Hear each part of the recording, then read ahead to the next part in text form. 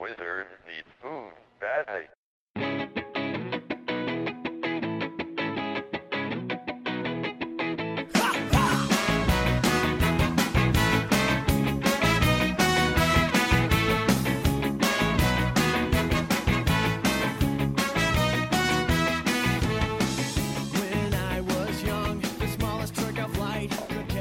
So if you're listening to this one, you know that we started in part one, which was this whole thing that we got started on, and we went like an hour and a half, and so we kind of pressed pause on that.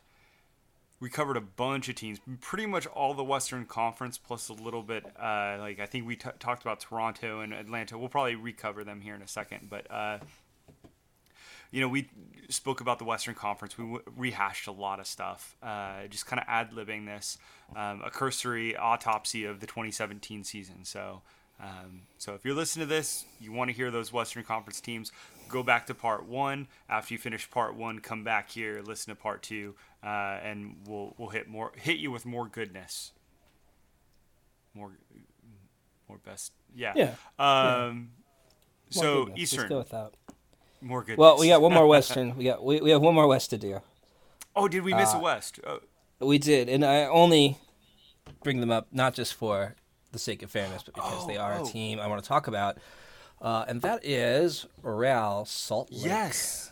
Oh my goodness. Probably one of the underrated kind of over. I think that's me missing them is actually kind of ironic because I feel like we all kind of slept on the season that RSL had rebuilding last year.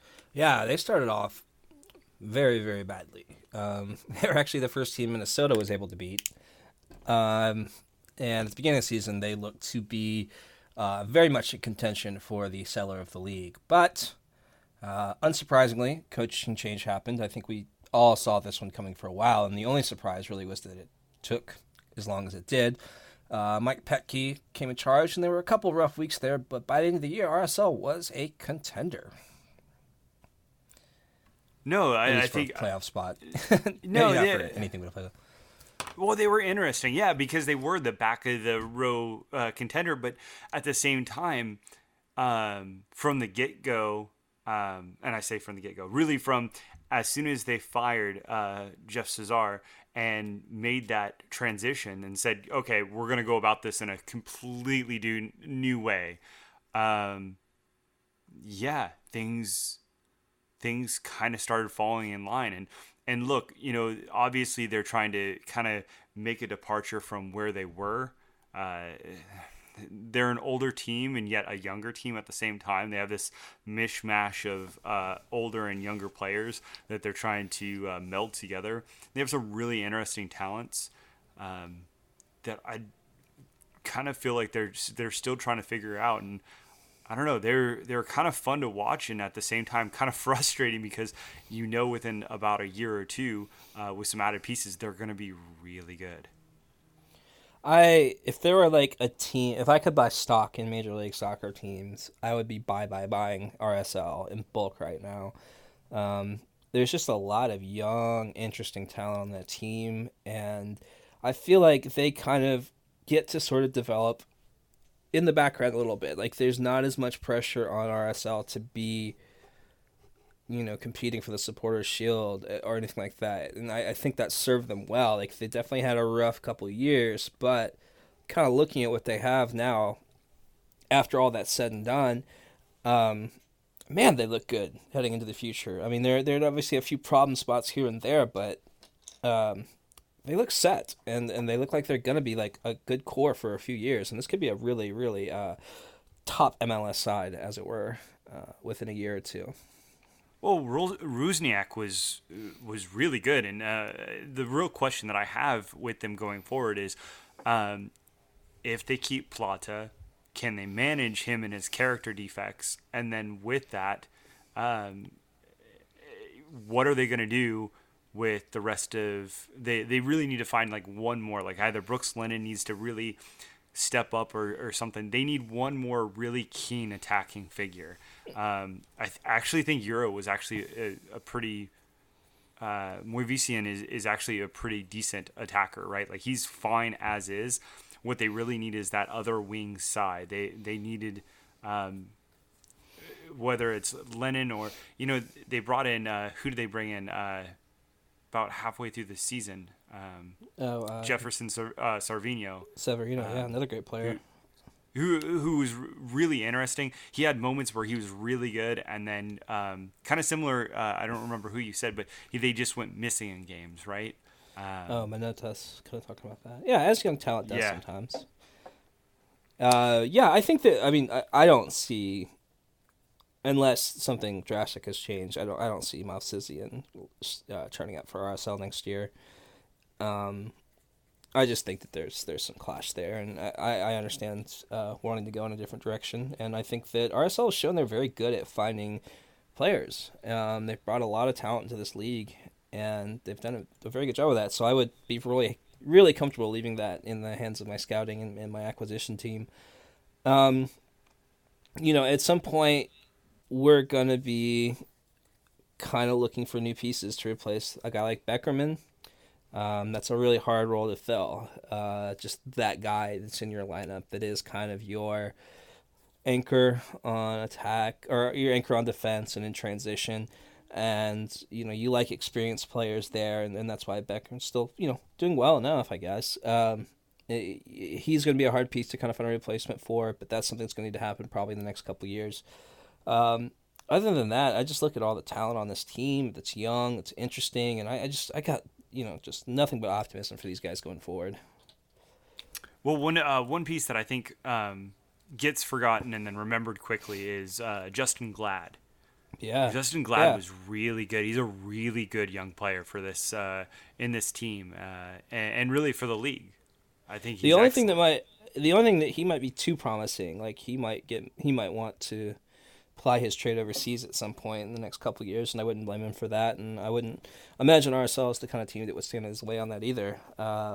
But see, and this is where the paradigm has to shift. Where MLS has to give them has to allow RSL to transition him out, if that's the case, and then allow them to take that money and to replace. Because look, RSL doesn't have all the money in the world. Kind of, we talked in part 1 about Colorado and their financial impairments, if you will. RSL will not be able to, they have to do things on the cheaper side of things, and look, that's just their model, that's their business situation. That's okay, and they're good at it. And they have a dynamite academy, but with that they need to be able to transition those young players to other parts of the world if that's what is best for the player and for the organization. They need to transition that, recoup that expense, and then be able to apply that back out in the market. They are basically, RSL is like basically analogous with Southampton in so many different ways. For me. Okay. All right. I guess I can see that. I don't think that a lot of those players are going to be shifted around the league a lot. I mean, I think that they're good enough that they're either going to go abroad or they're going to stay there if they're part of that core. And depending on how well that kind of core meshes, as a personnel unit, will depend a lot on that as well. No, I agree. And look, the players that you're going to have moving places within the league are either international players that really want to stay in the United States for one reason or another. Living arrangements. Laurent Simon is one specific situation that comes to mind. But then Americans are going to always be kind of a cash because or a kind of currency, if you will, because of the fact that they have that exemption to the international. And so and on top of that, you don't really pay a premium for like the Josie Altidores, the Clint Dempseys, the Michael Bradleys, for name recognition. But look, like what you're getting out of Matt Besler down in Sporting, like you're not paying him what he's worth.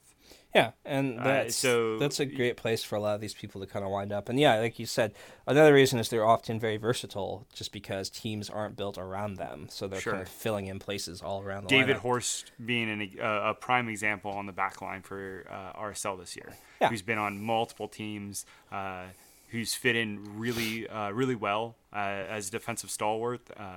he doesn't have a lot of well-rounded skill set, but what he does do really well is win aerial duels, and he's dynamic as far as in the box for on set pieces. So, yeah. So, RSL, we have nothing bad to say about you and your future. Congratulations. No. Yeah. I was a little disappointed about them parting ways with Chris Schuler. But that's because I want Chris Schuler to be healthy. Chris Schuler in my mind is like Chris Schuler. Chris Schuler is like kind of in another world, Ike Opara. Like they have a really both of them couldn't get healthy. They can't be healthy at the same time. They are the Highlander version of MLS. Like there can only be one. Like Ike Opara won some sort of interstellar battle, and now Chris Schuler is forever lame until he can beat Ike Opara again and take over that role. I like it. That's a good. Let's pitch that to Universal. Okay. I mean, it has action figures and superheroes, and yeah, I'm sure they'll gobble it up, and then we can sell it to after Universal buys that picture for eight movies. We can sell it to Disney afterwards. Universal, that is. Smart. Very smart. Yeah. All right, let's go east. Now, do you want to go top to bottom or bottom to top? I don't care. All right, let's go bottom. Why don't you surprise me? All right, let's go bottom to top and talk about DC United, a team constantly in some form of flux. Yeah, they're either top or bottom. It seems like they don't do very well like in the middle. Yeah, lately it's been mostly bottom. Well, last year they were really good. Patrick Mullins, they get from NYC. They basically stole Nyarko, a good season out of him after years of being injured in Chicago. Mm-hmm. So I mean, they put together some really good pieces. They got Lloyd Sam from New York. Put together so kind of a quasi group of well-traveled men and managed to put some things together, right? Yeah. And they made a run at the playoffs, and that was a good result for them. But this year came crashing back down to earth in a bad way. Yeah. And it's easy to kind of point. And if there's one thing that most, I'd say, well, I'd almost go as far as to say every unsuccessful team in MLS has one thing in common, and that is a shoddy defense. And yeah, no, that's a good call out. Yeah, and DC allowed 60 goals this year, and that is not a recipe for success. Unless you're San Jose, in which case you can do it and make the playoffs. But generally, that's not a recipe for success, especially not in this new strong Eastern Conference. The one outlier is RSL, who had kind of a bad defense. As much as we like Justin Glad, love Nick Raimondo, they sat with they're the only team to have over 50 expected goals against and over 50 expected goals for. RSL's that's great. I love that team. There you go. Right, back to DC United. So DC made some big moves, and we kind of saw them start to settle a little bit. Did you see any signs of improvement? No. Look, this team is going to get worse before they get better. And I love Luciano Acosta. I really am intrigued with what Paul Arriola can do with regular minutes at DC, but he's not by anything. Look, he had a really good, probably one of the few Americans that you can kind of say individually had a really good hex. Aside from that, like he hasn't gotten regular minutes before. Like you can't point to a lot of 1,000 plus Liga MX minutes in an individual season. You can't point to 1,000 plus MLS minutes yet. I don't think he had 1,000 minutes. Regardless, I mean, you're that's 1,000 minutes is a third of the season. Yeah. So what I'm just saying is I'm skeptical about where they're going. Steve Birnbaum continues to get concussions, and that's not a really good sign for his career. They went out and they got David Ousted, and he's going to compete with Steve Clark. the former Columbus Crew keeper, Norwegian expert. He's Danish, but yeah, He's Swedish? he's Danish. Oh, Danish. Excuse me. Oh, my goodness. Okay, so yeah, and that you hit on the additions there. Obviously, their biggest loss this offseason, and it's one that has been coming for a very, very long time, and they've had a lot of time to plan for, and it doesn't seem like they have. So they're kind of getting what's available right now, and that's understandable. But they do lose. If DC United had a talisman, it would be Bill Hamid, and he is gone. And what's really frustrating to me is I don't think we've been able to capture what Bill Hamid has done in MLS. From an analytical perspective, I think he was uncannily one of the best goalkeepers that MLS has seen in their prime. Like it's really hard to see without looking at the underlying numbers. Because you just look at a guy that's on this team that's shipping goals regularly, and you go, oh, yeah, he's a great goalkeeper, but I don't know, team still seems to be scoring a lot of goals, but it could have been so much worse. Yeah. Well, you look at 2013. 2013 is always a year that stands out for me. It was the first year that I really noticed Bill Hamid because, exactly as you said, it could have been much worse. And the other half of that, and this is always the argument when you start, analyzing goalkeepers, is, the shot volume that they have to deal with. It makes them intrinsically look more valuable. It makes them look better. So it's always really hard. And so I think for me, there won't be a better keeper in this league ever than Nick Rimando.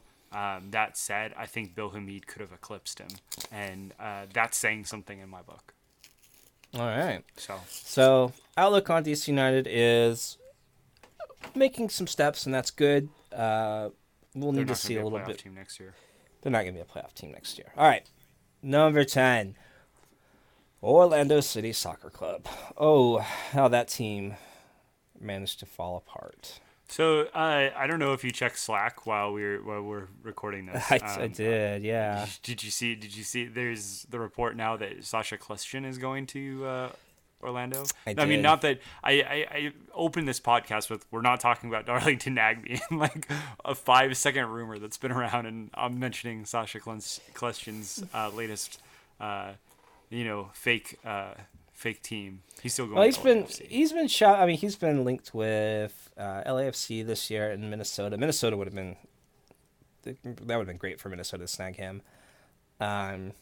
Orlando is an interesting piece. I think if this happens, and I don't have any reason to believe it's not, and Jeff Reuter seems pretty confident in it, and generally he does a good job at these things. So. The thing that strikes me is just that Orlando is going within MLS to get these big pieces, and that's kind of unusual to see them shell out a lot for a guy like Dom Dwyer. And now they're, I assume, going to have to be giving New York a fair amount of cash, as well as, I imagine, a player, one of their... they've got a lot of just sort of middling defenders. I bet Red Bull's young middling defenders, yeah. Probably wants one of them at least. But that's just pure speculation on my part. So they're shopping around the league, and that is an interesting way to build in this league. I don't hate it. I don't either. So I've gotten in this ongoing argument with Atlanta FC fan, and look, spending internal. And I say internal as in interleague money, and making a team that's in your same conference and giving them that ability to go outside the league to get probably a better variation of what you're buying off of them is dangerous. However, it's dangerous and dare I say stupid in some respects. That being said, Orlando did it to Kansas City, which is a team outside their conference. They played Kansas City once over the course of the season. Yeah. And maybe in the finals. So Orlando's path to becoming the MLS Cup champion, to be the Supporter Shield champion, which should be their first two goals, right? That's my opinion. That's what they should be aiming for. Sporting Kansas City's not going to play a huge part in that. Unless they're, challenging them for those, that respective position. No. Point taken, yes. But Red Bull New York.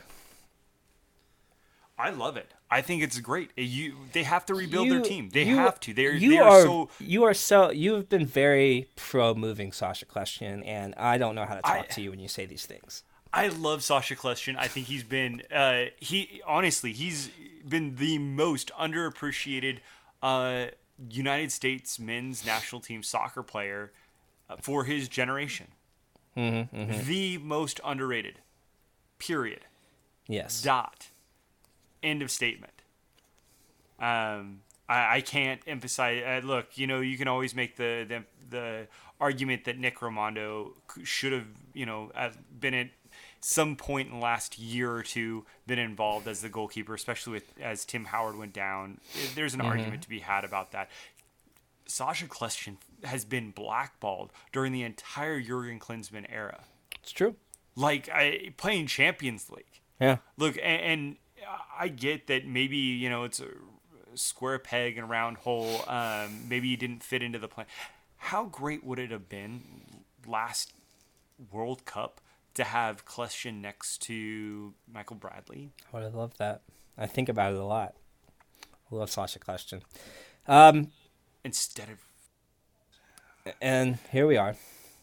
But now he looks to be heading down to sunny Florida to replace Kaká, which was a position of need and one that they are addressing quite, I'd say, confidently, bringing in a guy like Kljestan. Otherwise, I think it's pretty safe to say Kyle Larin is probably moving on. And obviously he's been such a tremendous part of whatever successes Orlando has found in their first couple of years. So that's going to be a transition. I think that, defensively, I think that there are good players there, but not a very good... I don't know. They don't seem to work well together all the time. They started off last season. They were dominant. They were the best team in the league for about a month, built mainly on just like a shutdown defense. And Spector was a great addition to that. Yeah, Spector was awesome. And then that just kind of fell to pieces. I feel they have one of the best goalkeepers in the league in Joe Bendik. So there's definitely there are parts there that are good, and so far it just hasn't worked out for them yet. And do you see any glaring holes there that still need addressing? Let's talk about this for a real sec. How confounding is it that Jason Kreis hasn't been able, and I don't want to define his success based off of RSL, but he hasn't been able to replicate any of it. Like the things that he was like.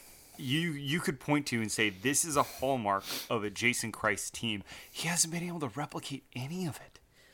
Yeah, I don't know if maybe...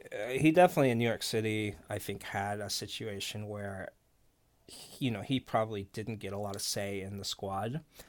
And a lot of that was probably pushed to him. And I wonder if Orlando's the same way. I don't know. I don't know how that would go on. Well, if that's the case, like you have to... it kills me that...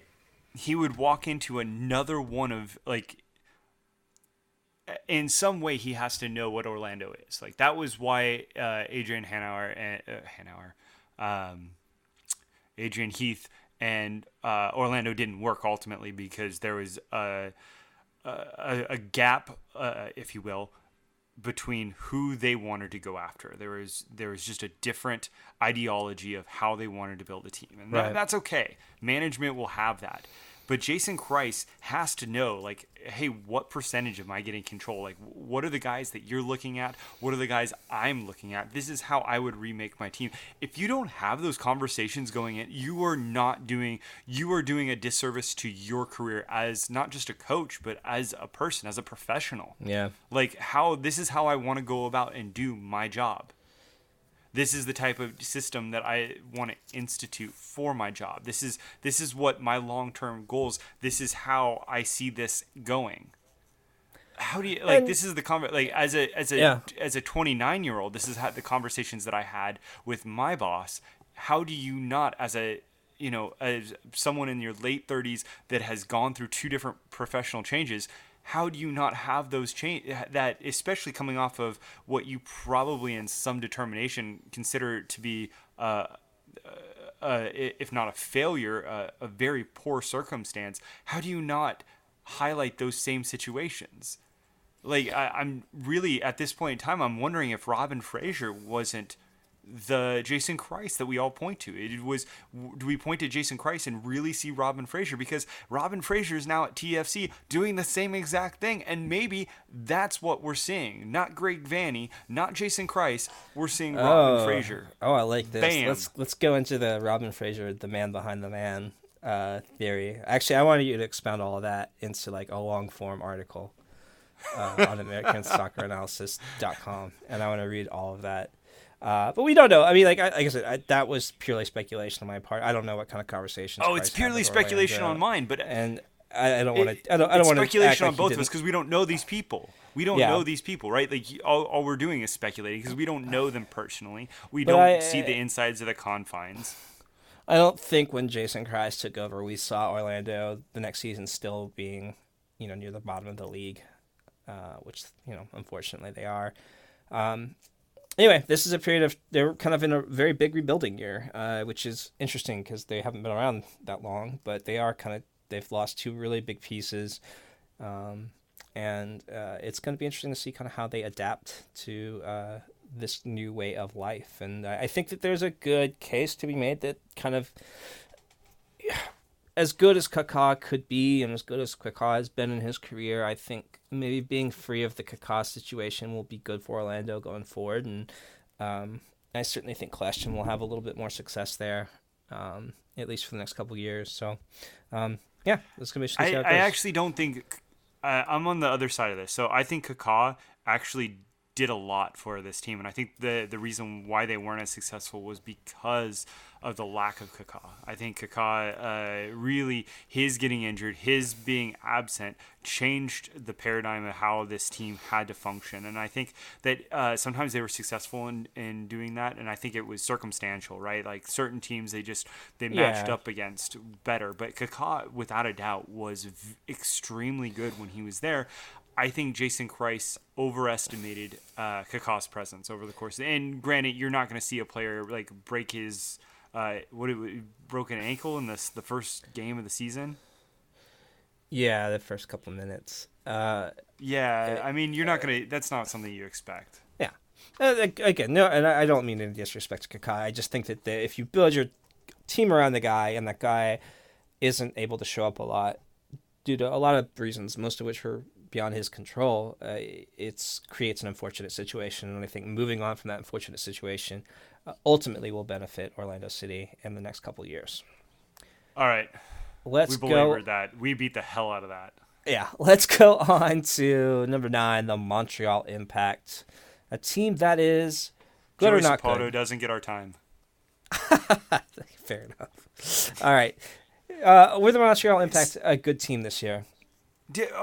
Here's the question: were they a bad enough team to completely overhaul your coaching staff? 3/4 of the way through, or even like halfway through. Well, like halfway through the year, we start getting reports that they're going to change coaches, but they never do because the person that they keep pointing to is tied up in other things. Mm-hmm. And it's irritating to me because I thought as much as like everyone in the West Coast and really MLS in general points to Brian Schmetzer as being like the hometown groom guy, a lot of people forget like Mario Biello was exactly that for Montreal. Mm-hmm. Mm-hmm. I mean, he was the hometown guy that never left. He just continued to grow, and he was a great player for his time. He would maybe great's overstating his impact. Yeah. I immediately saw where that sentence was going, and I tried tried to avert it. It just didn't work. But he was somebody that he got the culture. He got what was going on. And this was not going to be another... I mean, Joyce Saputo has basically changed coaches and directions at every single... at every whim. And the only thing that has made it through all of them is that he keeps going to Serie A to replace players. And sometimes that's worked out, sometimes it hasn't. It's generally worked out. I would say that there's not really a problem with player acquisition. I feel like most of the pieces they bring in are contributors. Yeah, fair enough, but I think that there's more that they need to do. I think they need to round out that roster. I don't think it's... So, like, you know, you can go to Anthony Jackson Hamel. I don't think that he's... I don't think he's ready to start. Well, neither do they. Right, and I'm fine with that. Yeah. Okay, if you're going to be an MLS team, who starts for you? Yeah, that's a position of need. That's kind of important when the entire opposing defense can limit your best player to under 15 touches, and they're pretty much playing a central / wing position, like an undefined position that just roams wherever the ball is at. Yeah, that's an issue. Well, and I don't think that I mean, you've got a guy like Mancosu, who's been, well, I guess not tremendous, like, with his output and goals, but I think a decent player for them. And let's see, he's looking at his numbers now, maybe not. Yeah, he's fine. No, it's not. He's fine in the off the bench. Give me 20 minutes. Give me 30 minutes. Yeah, that's ideally where you would want him, right? But you have to. I think Dismally did a. Was it Dismally? Yeah, Dismally was very good last year, I thought. Yeah, when he came over from, I believe they got him from Bologna. Bologna, there you are, from Serie A. Again, I should have... He was exactly kind of... He helped alleviate some of that pressure, but it was backwards, right? Like, he was really good about providing some outlet passes, help create some breaks. He was good with some passing, better than average, I would say. With just the build up and transition. That being said, they need someone up top. That Marco Di Vaio was so good. He was so, like, seriously, let's just go there. They needed to replace him, and the fact that they didn't is just such an eyesore. Like, Piatti had an amazing, like, Diego Valeri this season. That would be like Portland being like, you know what? We're not going to replace Fernando Adi because Valeri just had such an amazing season. We're not going to replace Nagbe. We're not going to replace Adi. Valeri, we're just going to draft some, kid out of college. We're going to bring in a USL player. We're going to be good. Valeri, you just do everything. Yeah, I mean, it's kind of what's happened. Yeah, I mean, it worked okay we might still see Portland do that at some point here. But I think, I don't think you can overstate Piatti as a player. I mean, for me, I know you think I overrate him.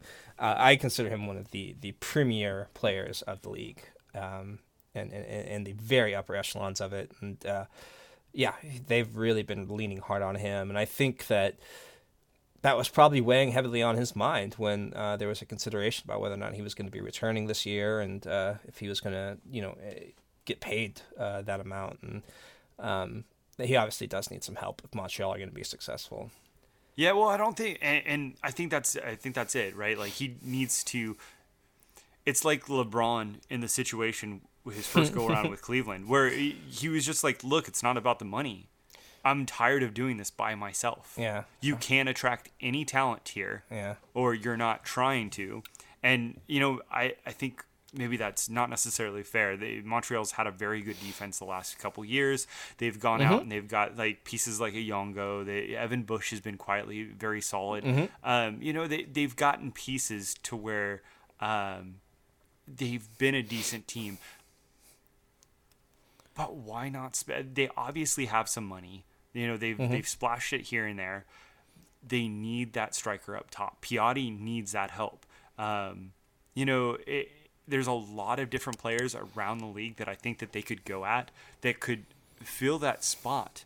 Will Bruin last year was had for peanuts. He would do just fine in this scenario. Yeah, like, really. I shouldn't have said that. Damn it.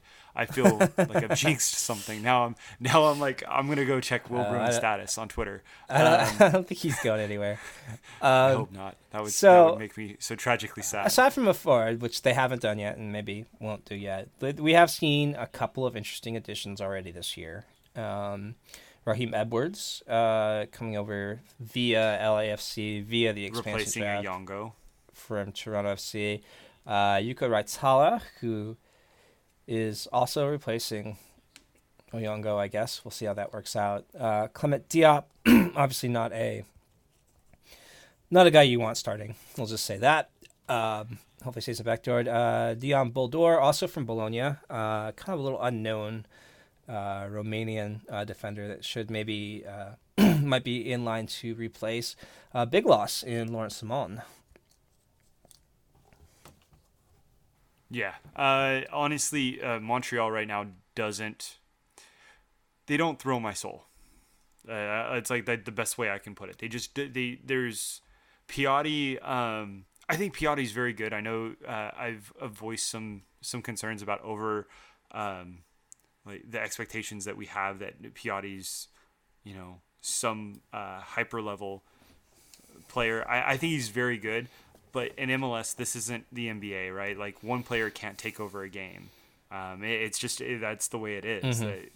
This game, the field's too spread out. You have to be able to do things without the ball. These are facts about soccer. And look, you have to have more on your team, and Piatti just doesn't have enough help. I think that's something that they have to change during the transfer window in January, or as we all know, like how teams look in January and in March isn't how they look in July and August. So true. All right, going up to number 8, we have the Philadelphia Union. I don't like. God, they need help. I don't like talking about this team. It just makes me sad. CJ Sapong. It's great. I love CJ Sapong. Yeah, I like Sapong. Keegan Rosenberry, who got go to Bethlehem. He's, little town of Bethlehem. He's back, I guess. And Josh Yarrow, still looking good. Other than that, there's just Bedoya has been fine in his role. He actually was. You know what? He was actually really good when he was moved to an 8. Yeah. I will eat some humble pie and say. I picked on him mercilessly this year. He was actually very good. He was very strong in that 8 role. I don't know if he's DP level money, but he was very good for a team that just needed some solidity from the midfield. But hey, so, and they're bringing El Senio back, so they'll be fine, I'm sure. Number 7, let's just move on from the Union. New England Revolution. A baffling team if ever there was one. I love the New England. When I go to sleep at night, I fantasize about the New England Revolution. I'm not gonna lie. That's weird. But let's talk about this team, because this team is good. So many pieces, so much yet they're not good, and it's very weird. So we can look at their record last year, and they hired Brad Friedel. Oh yeah, they did do that, didn't they? And they last year, their home record was 12-2-3, which is amongst the best in the league, and their away record was 1 win, 13 losses, and 3 draws. Now, it's pretty easy to see that there's a problem here. First of all, it's not their.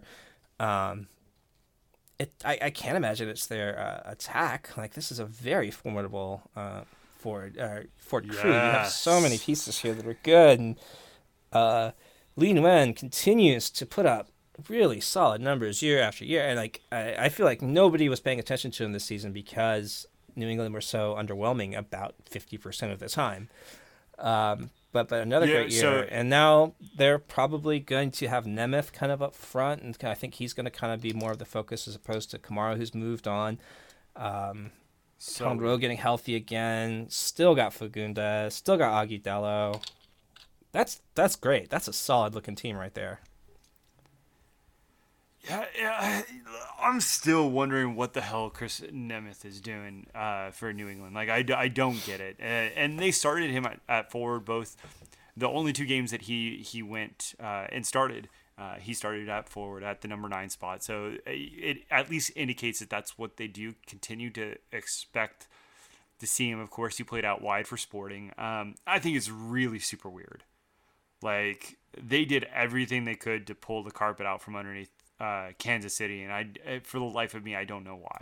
It doesn't make a ton of sense. I mean, unless they knew Kai Kamara was moving on, they saw this as a guy they could get. Well, even if you see Kai Kamara move on, you have Juan Agudelo. So, right. You have a huge problem with spending money. So, why are we going at the attack? I mean, the attack just needs to be tweaked tactically. There's some tactical changes. Not ever putting Agudelo on the bench is the primary one. Rowe getting healthy is the secondary one, and your attack is fixed. Defense, fire everyone. Oh boy. Yeah. And I didn't think going after Cody Cropper and just shipping Bobby Shuttleworth, the highest bidder, was the smartest move. Look, I thought Shuttleworth did really well during his time. I thought he was a heck of a keeper. I'm really shocked that they decided to make a move away from him. That might have been a locker room move. That might have been. I don't know. I don't have any insight to that. I'm not sure why they made that move. Yeah. I was a little skeptical at the time, and their record as far as expected goals against really took a beating. I mean, the difference between their expected goals against and their actual goals against was almost negative 14. In fact, it was almost negative 15 looking at it. So it wasn't... something is out of whack, and there's some issues with Andrew Farrell. There's some problems with how they deploy their central defensive midfield. There's so many back of the field issues. I think one thing I still don't feel like I've gotten a really good read on Kouassi. I'm not sure. He's the guy he's gone. Is he gone? Okay, I didn't know if he was. Yeah, if he's that was gone. Official. Okay, good. Well, that's what I would have recommended too as well. I guess Anguilla probably also on his way out. I think that was the last I heard, and I would not be surprised by that. They seemed kind of to not. They kept playing him, but I didn't see a ton of confidence in him either. They sort of replaced him. I'm not ready to move on from him. I'm not ready to move on. I wouldn't mind giving him a second chance. Yeah, I don't think New England is going to though. They brought in a guy Dielna like midway through last year who is on big money, and he's a big guy, and I don't know if that's going to be the answer. It was kind of a lost cause by the time he got there. He was also kind of interesting. Yeah, and then you got De La Mea, I guess, back there still, and I don't think he was bad. It's hard for me to point at like one player and go like you were the problem in the back, but just collectively as a whole, it was very underwhelming. I think here's the thing: when you change both your central defenders and your goalkeeper and your central defensive midfielder all in the same year, maybe there's a chance that you're going to have some issues meshing and communicating, and it's probably a good place to maybe try to be consistent. I mean, I know it's really hard when you're giving up goals, when you're losing games, and at least from the eye test you probably shouldn't be, and from the underlying numbers you shouldn't be, but the pressure's there, and so you kind of, it seems like Jay Heaps got forced into some bad decisions, and I say forced from a front office and from probably more from I would say from a fan perspective, I think Jay Heaps was very much. I think, and look, I'm not. I don't have the heartbeat of the team, but I think Jay Heaps wants to look good. I don't think he wants this team to look bad to the fans. I think, especially judging some of the stuff that he says and some of the stuff that was said by the Mike Burns, I feel like they understand that the team is viewed as that they don't spend money, that they're because they are, because they have an owner that just very apathetic, just looks apathetic, just appears apathetic. Whether or not he is, we don't know. I mean, I don't know, how much he's involved. It certainly doesn't appear that way. And, what's the old saying, appearance is, fact. It's just is. Perception, yes. Perception, there you go. So, kind of a wait-and-see team, again, I think. There's so many good pieces. Yeah. I really I don't know how I judge Brad Friedel based off of what I hear from him on the telecasts. I'm extremely skeptical about hiring your friends into these positions. I'm extremely it's a bold move. We'll see if there's a couple different guys I would have rather have seen. Yeah, I think we can all agree on that. But maybe we're all here to be proven wrong, and Brad Friedel's the guy that finally gets the magic. Here's the thing, and this is it, and I'll let us move on to the next team. Just because Brad Friedel succeeds doesn't mean he's a good coach, and just because he and vice versa. Yeah. Just because he fails next year doesn't mean he's a bad coach, right? It takes multiple years. There's so much variance that happens with soccer that's so chaotic. To say and point to a coach and say you are bad because of this or you're good because of this, it's so they get blamed for the weirdest shit, and it's just that's truth. All right. Number 6, New York Red Bulls. Here we have a team that is really dismantling a lot of their pieces here. And we've already seen Mike Grella moving to Columbus. Kleshchin appears to be out the door. Last year they moved on from Dax. Gonzalo Verón is not going to be in New York next year. So what's going on there, do you think? Is this rebuild necessary? Are they really need to ship all these parts?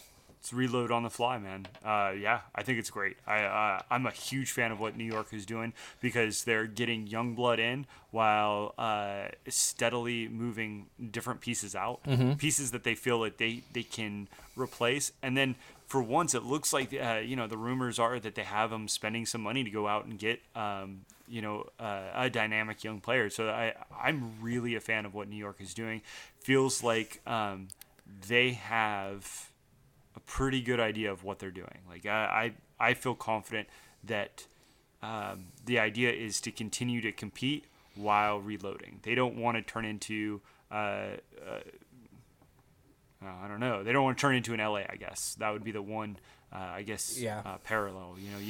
You don't want to fall from grace. I mean, look, they had 50 points and finished 6th. I mean, it's a tough out there in the East. That being said, New England was 7th and had 45. So the drop off. There's a drop off in talent, and right now, I expect New England to be probably the one team. You might see Philadelphia make a few moves to be a little bit interesting. Montreal probably takes a step forward.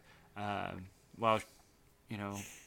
can kind of speculate a little bit more, but I think New York is going to be a team that consistently finds a way to stay competitive, put up 50 points, and is in the playoff hunt. The off year, they're going to run out of shield.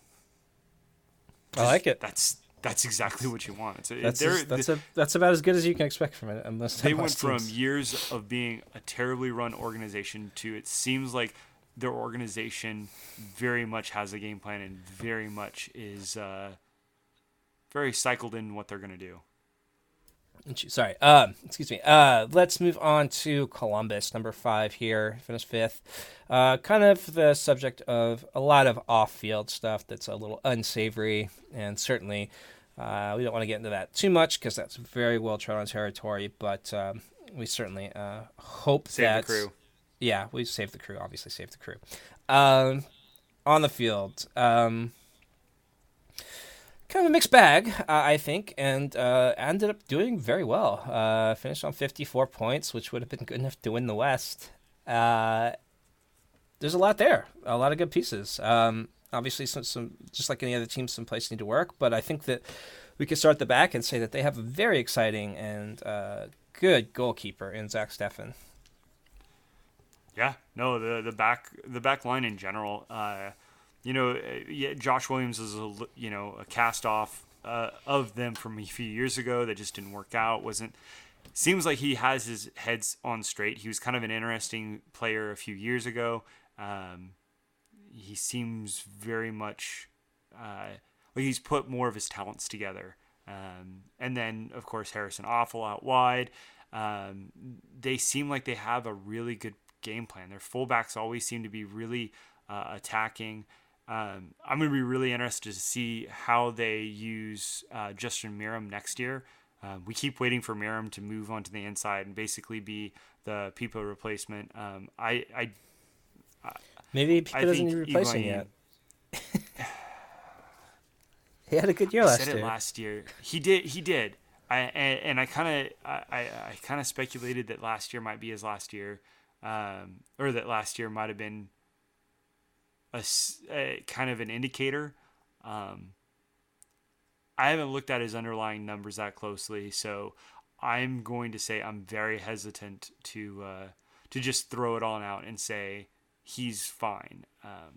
Very rarely do you see what 34, 35, 33. Very rarely do you see someone in their early 30s have really a step back year and then go on and still be good, right? If anything, if last year was a good year, I would almost call it like a dead cat bounce. Right. Look, everybody knows it comes on this podcast. It's how for years I've ended the show with Higuain. I really enjoy what he has brought to MLS over his time.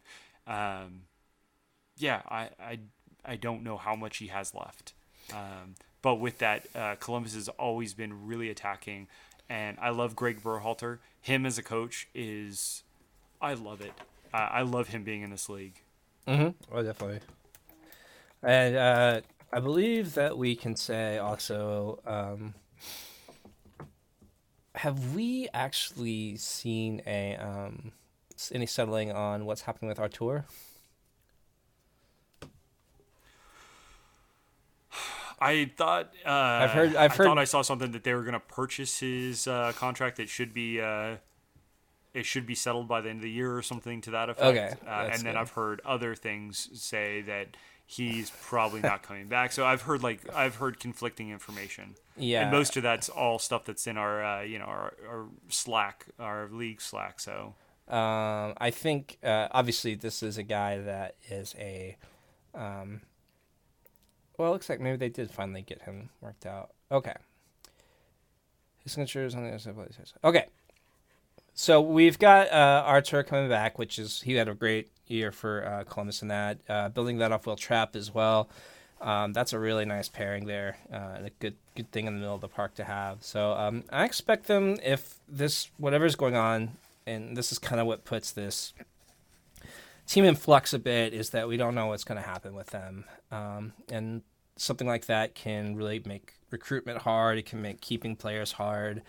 It can cause a lot of fan disinterest, which can just drag a season down. So until whatever the pre-court drama is settled, it's kind of hard to say where Columbus is going to be. But just strictly on soccer talent, I think they're performing admirably, and they should expect to continue to do so, no matter where that is. Let's go to number 4, and we kind of touched on them a little bit in the first episode, but I guess you can never say enough about Atlanta.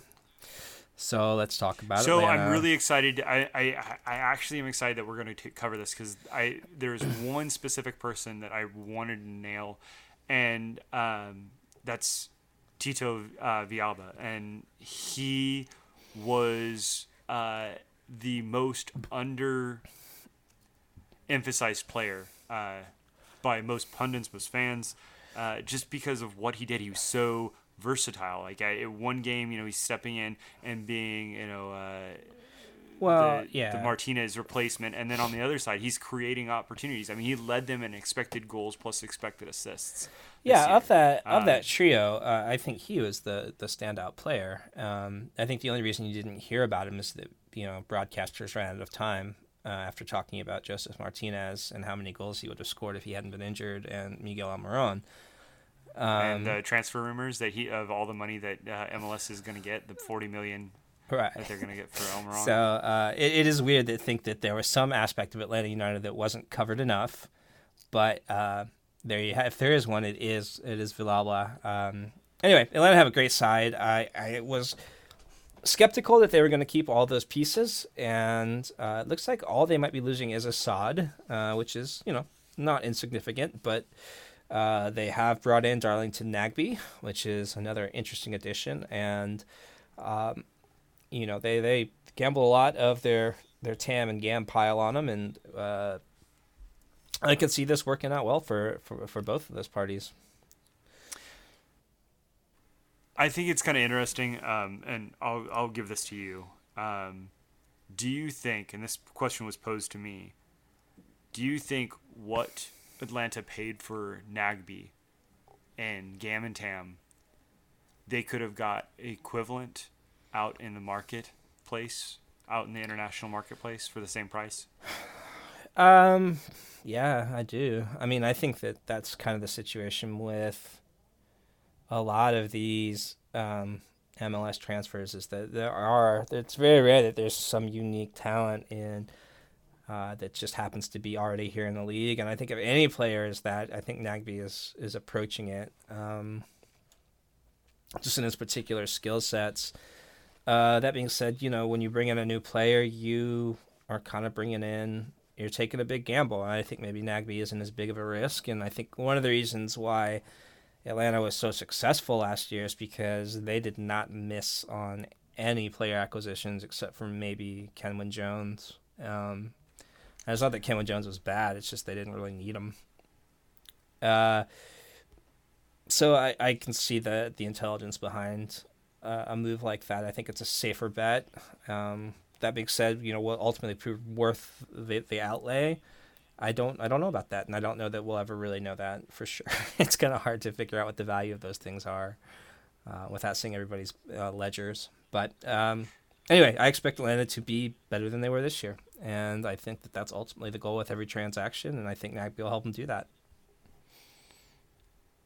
Speaking of teams that we expect to be better than next year, that won't be the Chicago Fire. No, that will not be the Chicago Fire. I mean, you talked about Atlanta hitting on every single one of their transfer moves. I felt like Chicago had 3 years worth of luck finally restored to them. Yeah, all at once. And then all at once. And then it turned into a pumpkin and left at midnight. Yes. No, Chicago, they improved significantly they had been sort of the punchline of MLS for a couple of years, and we all, myself and you, were very prominent people in saying, why are you bringing in Bastian Schweinsteiger? Like, that guy is not going to be good. Like, that's an obscene amount of money. It doesn't help. You're already stacked to that position. Like, what will Bastian Schweinsteiger do for you? And Bastian Schweinsteiger did really, really well for the Chicago Fire. That was one of my biggest misses this year. Mm-hmm. Like, honestly, I will raise my hand up and say, I didn't think Bastian Schweinsteiger would be a good move. I thought this was a terrible move. Why are you investing this amount of money when you have zero money to invest? Like, you basically took all your money, went to the lotto, bought yourself a lottery ticket, and you got 5 out of 8 numbers or whatever it is, and you made some money on the side. Congratulations, because that's way better than what I thought you were going to be. Yeah. So we're looking at kind of any kind of thing. I feel like the guy that was sort of the odd man out in that midfield was Juninho, which I think surprised a lot of people, as he was so good at LA, and so seemingly a position of great need for Chicago. But Dax was really solid all the way throughout, and I think Schweinsteiger just, they had to give that guy a spot on the pitch, and I think Juninho was kind of the one that was left out to a certain degree on that. I feel like David Accam at times last year, especially towards the beginning, in the middle, was looking like an MVP candidate and was just a phenomenal individual player. And obviously they brought in this guy Nikolic, who won the Golden Boot. So I can't look at any of Chicago's transactions this season and go, what are you doing? Because they hit on all of them. That being said, what do you see going forward next year for them? Well, look, I think their defense. We talk about all the transactions. They stuck with their defense. I mean, we just got done talking about New England and replacing all these things. Sometimes you have a young defense, and Philadelphia is a prime example, and they take a step back, and so the quick reaction thing to do is, okay, we're going to replace them here. We're going to do whatever we can to kind of stay afloat, instead of allowing them to learn and grow. And look, Chicago's been in kind of a sucky situation, so why not let them learn and grow? And I think in a lot of ways, Brandon Vincent and Johan Kapelov had really good seasons because of that. And it just so happened that, their growth also coincided with these investments at, premium positions. Nikolic was huge. I'm going to be really interested if he stays in the league. He seems kind of like a one and done guy. Dmitry Berbatov type, gun for hire. Yeah. He kind of has that gunslinger type nature. So I'm hoping he sticks around, because I think that's going to be great for Chicago. Chicago, they'll probably throw up another 50-point season, but it won't be nearly as impressive as this season. This season's been phenomenal. I'm very disappointed with what happened with Juninho, and it looks like he's headed back to Liga MX.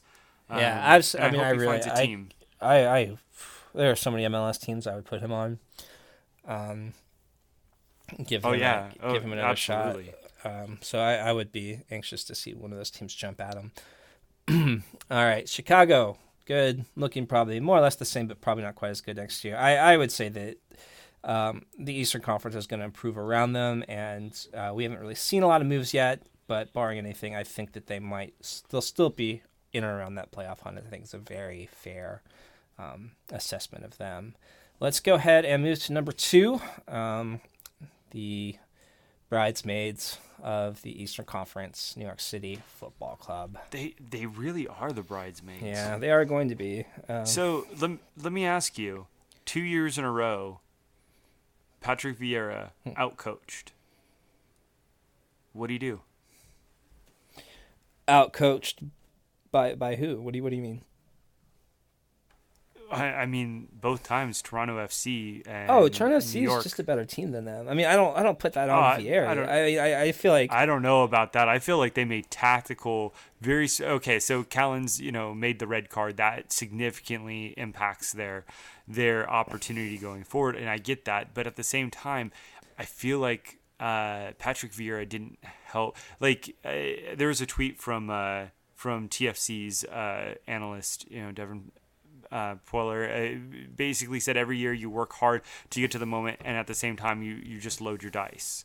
And I feel like the opposite happened. Like Vieira didn't load his dice. Like he didn't necessarily play what was the highest probability. Like he went and tried to be clever, and in doing so, he just shot himself in the foot. I think maybe that, and I'm not citing any specific things. I'm just more recalling things offhandedly. So maybe come back to this when I have a little bit more finite proof. That being said, I don't think Patrick Vieira has been as dominant of as a coach as has been stated. I think he has the second or third most points per game since joining the league.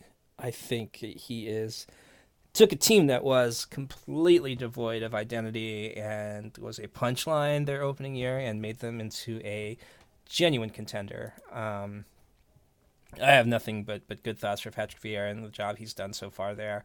That being said, they're a young team. I mean, speaking more like in franchise wise, they haven't been around very long, and they've still not. I mean, they finished with 57 points this year. I think that there's just this team looks good going forward. There's young players there that are excellent, and Herrera and Harrison. It's going to be hard when David Villa needs to move on and kind of seeing how the team addresses replacing such a big component of their offense. And I think they should start working on that now rather than waiting. And I'll be curious to see if that's something they do. But to see where they've come in the last 3 years to become one of the league's top sides, I think it's been really, really impressive for this franchise. I think Maxi Morales is interesting. He kind of has me polarized. There's days that I am so anti Maxi Morales. I'm like, dude, why don't they just sell that guy? They need to he's a sunk cost. Yeah. I'm doing the whole New Yorker thing. He's a bum. Yeah, but at times last year he was fantastic. Yeah, no, and look, he's one of the. He actually was, I think, within our nerd league, had the highest amount of through ball key passes. Yeah, which. So he does a lot of things, which I know Vieira is keeping track of. So. Right. But I mean, it's an indicator of what he's ultimately trying to do, right? And that's exactly how New York wants to play, is over the top to David Vieira.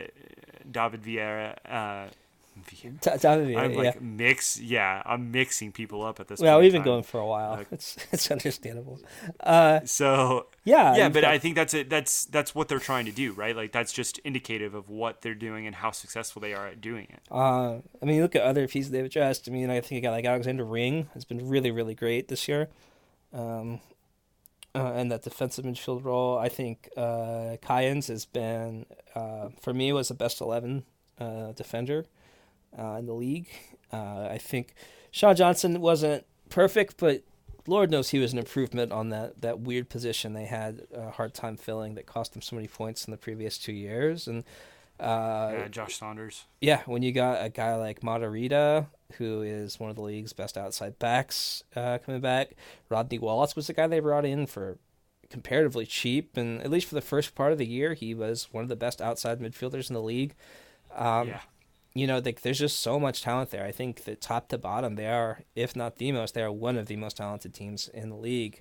And I expect them to just build on that next year. And the only thing that's going to stand in their way is Toronto FC. See, and I think, honestly, the flip side of that is I think the only thing that stands in their way is themselves. I think they're going to misuse a DP slot. I don't think you can do that in this league and expect to have aspirations of MLS Cup.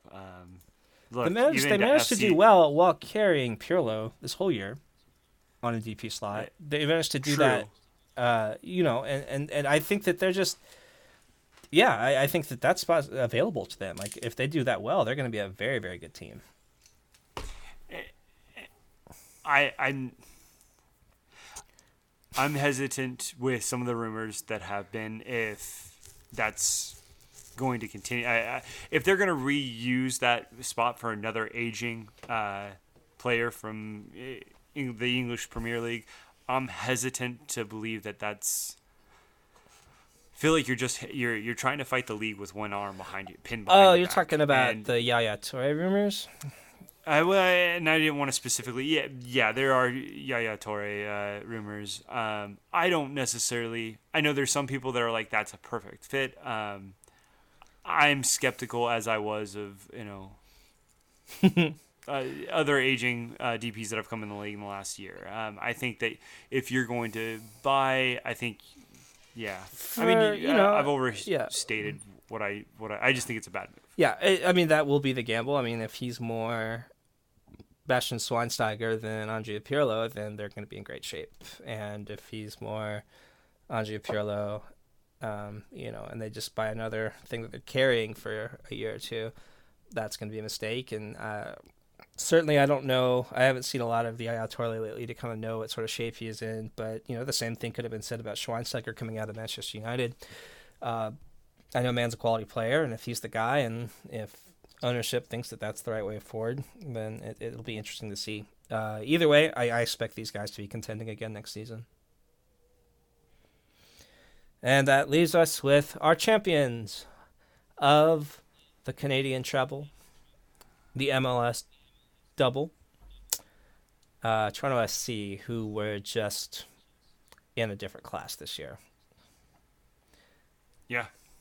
We talked about it a little bit in the first part of the episode, so we don't really need to get into it too much, but you just can't overstate how effective this team was. There was no better road team. There was no better home team. 2.3 points per game. Goal differential of 37. 69 points, all-time MLS record. Won the Shield and won MLS Cup, despite actually sort of faltering a little bit in the playoffs and looking as vulnerable as they ever had. Is there anybody that can hope to sort of dethrone them in a Shield race next year as things stand? Honestly, I think it's too early to say what it's going to be next year. Their obvious focus, and they've come out and already stated it, is CCL, and I'm really looking forward to CCL this coming year. We've had a year off from it due to some of the changes. I'm super excited for what that's going to be. I'm really excited, even for Colorado to be in it. Look, it's so funny, Colorado, isn't it? I'm really excited for what's going to come. But with that, and we saw that with FC Dallas this year. When you start picking your battles and you start putting focus, some things can happen, and especially with all that travel. And, FC Dallas wasn't on top of their game. It's possible that Toronto drops, some early points. They're a deep team, the quote-unquote deepest team in MLS history. I don't even think that needs I don't even think that needs quotes on it. I mean, yeah, but it's so hard to define. Like, I don't understand. Like, I don't know how to measure that. Like, I don't. I think you measure it with all these results and like winning these trophies. Like, you say all these results, but so they're the first team to do the treble. You give them, hands down. That's great, and I think that's a significant accomplishment. I don't wish to take anything away from it, but to automatically define that as that means that they're the best team or the deepest team of all team. I mean, winning lots of numbers, winning competitions on multiple fronts is a testament to depth. It has to be. Oh yeah, absolutely. It's a testament to depth, but the best depth. I mean, what about the DC United teams from the early periods that went out and not just competed for the Supporter Shield, won the Supporter Shield in 1 year, came in second the next year, and then competed on an international level and won. So, I mean, just to completely point at it and say, they won a Canadian trophy, they won 2 U.S. trophies, that's amazing. And to do it at the goal differential that they did was very strong. But their underlying numbers, how dominant they were, I'm skeptical. Like, I don't want to just give them that throne. Like, that throne isn't theirs. You know what? Instead of trying to pin this on 1 year, build it over multiple. And that's a challenge that I know that they're looking forward to marking. I know that that's something that they want to. And look, I think MLS in general is better because Toronto FC is that big bad. It's not just Seattle anymore. It's not just LA. There are multiple teams now that are considered the big bad, that when they go in there, you hate them. And I love that. I love that there's teams in this league that are hated, that you legitimately just don't like, because I think that means, A, you care on some level about this league outside of your team, and I think, B, also what it does is it means you're going to pay attention to them even when your team's not playing them. Yeah. So it's just good for the league in general. That's all I have to say about that. All right. Well, I'm marking Toronto FC down for a sextuple next year, and I defy you to prove me wrong, sir. I can't prove you wrong, but they can. All right, let's wrap it up there. We covered all 22 teams. We got them all. Some got more time than others, just depending on our whims. And we don't want to talk about Philadelphia. And we just ever. don't really want to talk about Philadelphia right now. Sorry, Union fans. I think you understand more than anybody. It was a good year. It was a really exciting year in Major League Soccer.